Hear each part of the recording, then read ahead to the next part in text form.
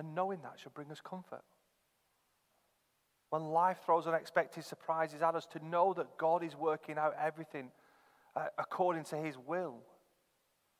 That he's chosen to fix his love upon us. And that nothing can separate us from the love of God in Christ Jesus. That should bring us comfort. We can trust God.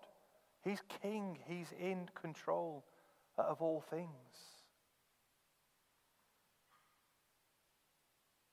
And knowing that should lead us to praise God, our Father, to the praise of his glorious grace, which he has freely given us in the one he loves. One commentator wrote this: if we belong to Christ, Paul says, we can be sure that God put our name down as part of his church even before the world began. Out of grace and in divine sovereignty, he chose each one of us to belong to him. It was not because we were more worthy than anyone else or more deserving or meritorious, but simply because God willed to choose us. It should bring us great comfort. Although this is a teaching that has been disputed over the years, this idea of God's sovereignty and choosing of a people for himself. And there is a tension, there is a mystery there, because the Bible is clear that God chooses and he is sovereign, he's in control. But it is also clear that we are responsible for the way that we respond to the gospel. It is a mystery, and how it holds together, only God knows. And that's the point. We're not God. God knows how it holds together, and we rest in that. We trust him in that. The second thing that we see in this choosing is that it came through a buying. It came through redemption in Christ. Verse 7, he is so rich in kindness and grace that he purchased our freedom with the blood of his Son and forgave our sins. There's a story of an American pastor who met a young boy outside his church who was carrying this cage with birds in it. And the pastor said to this child, "What are you doing with those birds? Where do you get them from? What are you going to do with them?" And the boy said, "Well, I caught them in the field, and I'll probably play with them for a little bit, but then I'll probably just feed them to my cat." And so the pastor, looking at this boy with this cage and these birds, said, "Well, let me buy them off you." So he offers him $2 to buy these birds. And the boy's response, "Mister, you don't want them. They're just little old birds who can't sing very well." But the pastor insisted, and he paid the boy the $2, and the boy danced away happy that he got $2 out of these birds that can't sing. And so the pastor grabs the cage and takes it around the back of the church and lets them free. The following Sunday, he brings this cage into the pulpit as he's preaching and shows the church.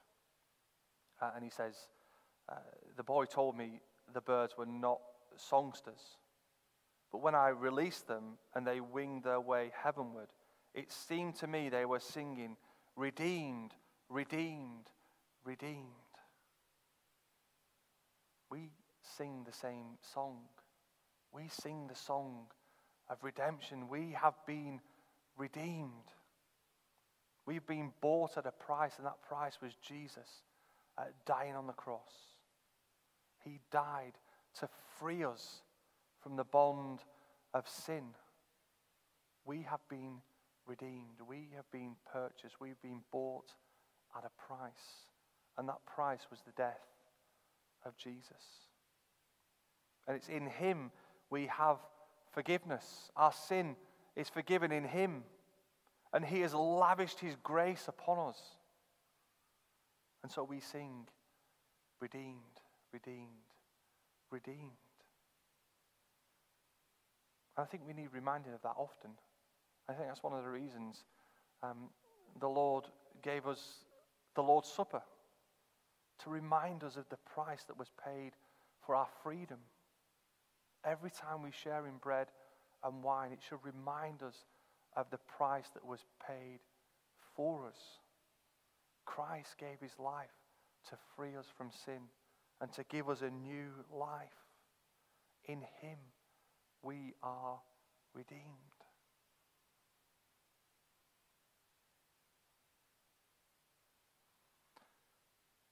Verse 13, and now you Gentiles have also heard the truth, the good news that God saves you. And when you believed in Christ, he identified you as his own by giving you the Holy Spirit whom he promised long ago. We need to hear the good news, the gospel. And people out there need to hear the gospel so that they too might be included in the people of the redeemed. It's a common experience that we have as we gather together as the church here. And there's something special about sharing a common experience. Because you feel part of something. You feel together. I play cricket and I love it. I love playing with the team that I'm in. Because I feel part of it, because of the shared experiences that we have, the highs and lows, the wins, the losses. We've gone through that together. And so I'm part of that team because of the shared experience of playing cricket together. And as we come together as a church, we share a common experience. We share that common experience of having new life in Jesus, of being redeemed by him. And so there's something special about those times when we come together. As we come together as those who have faith in Christ and know his love and his forgiveness. And what a blessing that is. There are some who attend a church gathering each week and still don't feel part of the church. And it might be because the people aren't friendly or something else. But I think the main reason is probably that they haven't responded to the gospel. They have not seen themselves as someone who needs Christ and his forgiveness. They haven't experienced the shared experience that we have. We've all been forgiven. We've all received new life in Christ. And so there's something special as we gather together with that shared experience. We're part, and we feel part, or we should feel part of his church. The third thing that we see in this calling is that we're called to be holy and blameless. Verse 4. Even before he made the world, God loved us and chose us in Christ to be holy and without fault in his eyes. He called us to be holy and blameless. We see several times in this passage that phrase, in Christ. In Christ we are called to be holy. In him we're called to be blameless. As we grow in our relationship with Christ, his likes become our likes. His dislikes become our dislikes. His concerns become our concerns. Our old sinful habits are replaced by new habits in Christ. Bit by bit, day by day, our lives reflect, and the life of the church will reflect Jesus and his likeness. And you'll remember one of our summer memory verses, Galatians 5. Who can remember what that is? The fruit of the Spirit.